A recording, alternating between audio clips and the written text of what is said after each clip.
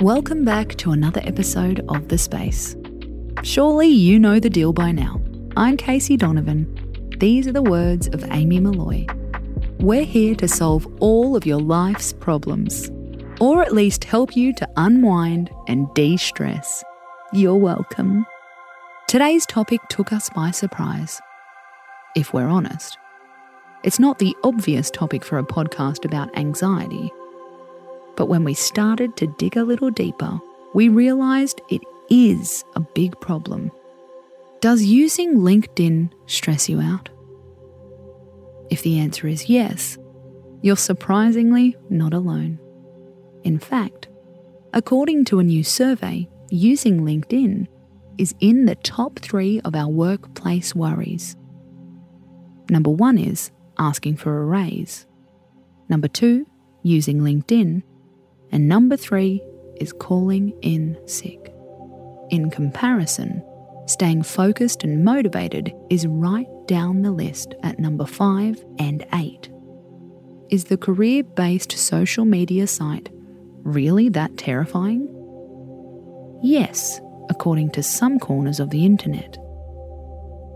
One user on Medium said, and let us quote, "LinkedIn is great for people who want to be in the network. If you use it right, it'll take you places. But if you don't, it will take you to dark places, like the dungeon of envy and anxiety in your brain. The place where, is anything I've done worthwhile? Questions arise." Ouch! That is scathing. As with all social media sites, it all seems to hinge on comparison. Everyone on LinkedIn seems so damn successful.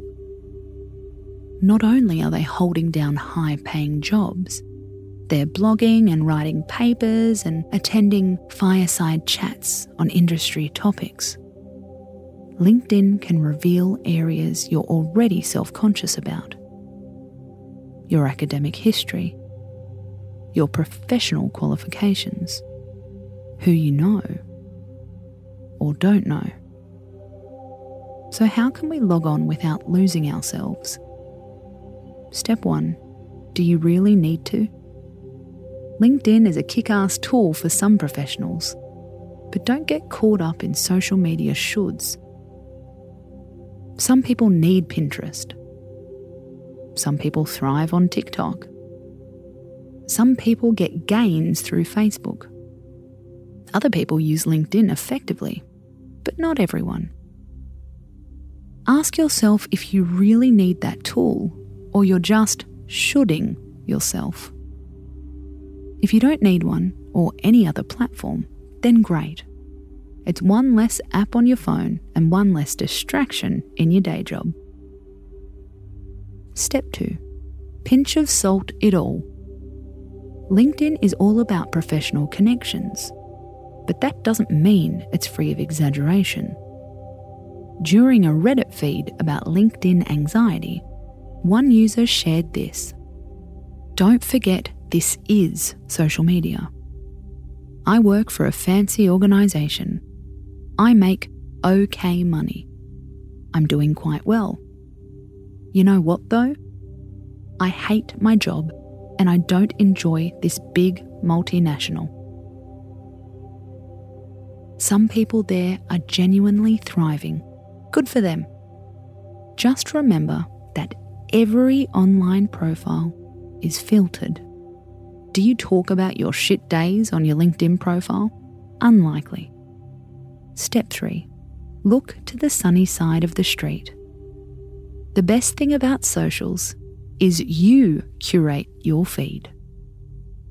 Tune in to the people who uplift you, who feel supportive, who feel genuine, who make you feel inspired to do better and be better, without making you question who you are right now.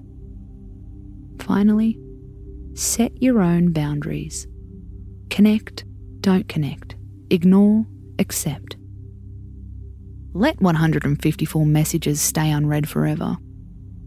If someone really wants you for a job opportunity, they're going to find you, probably very easily. With all the things we have to worry about at work, don't let LinkedIn be one of them. Free yourself.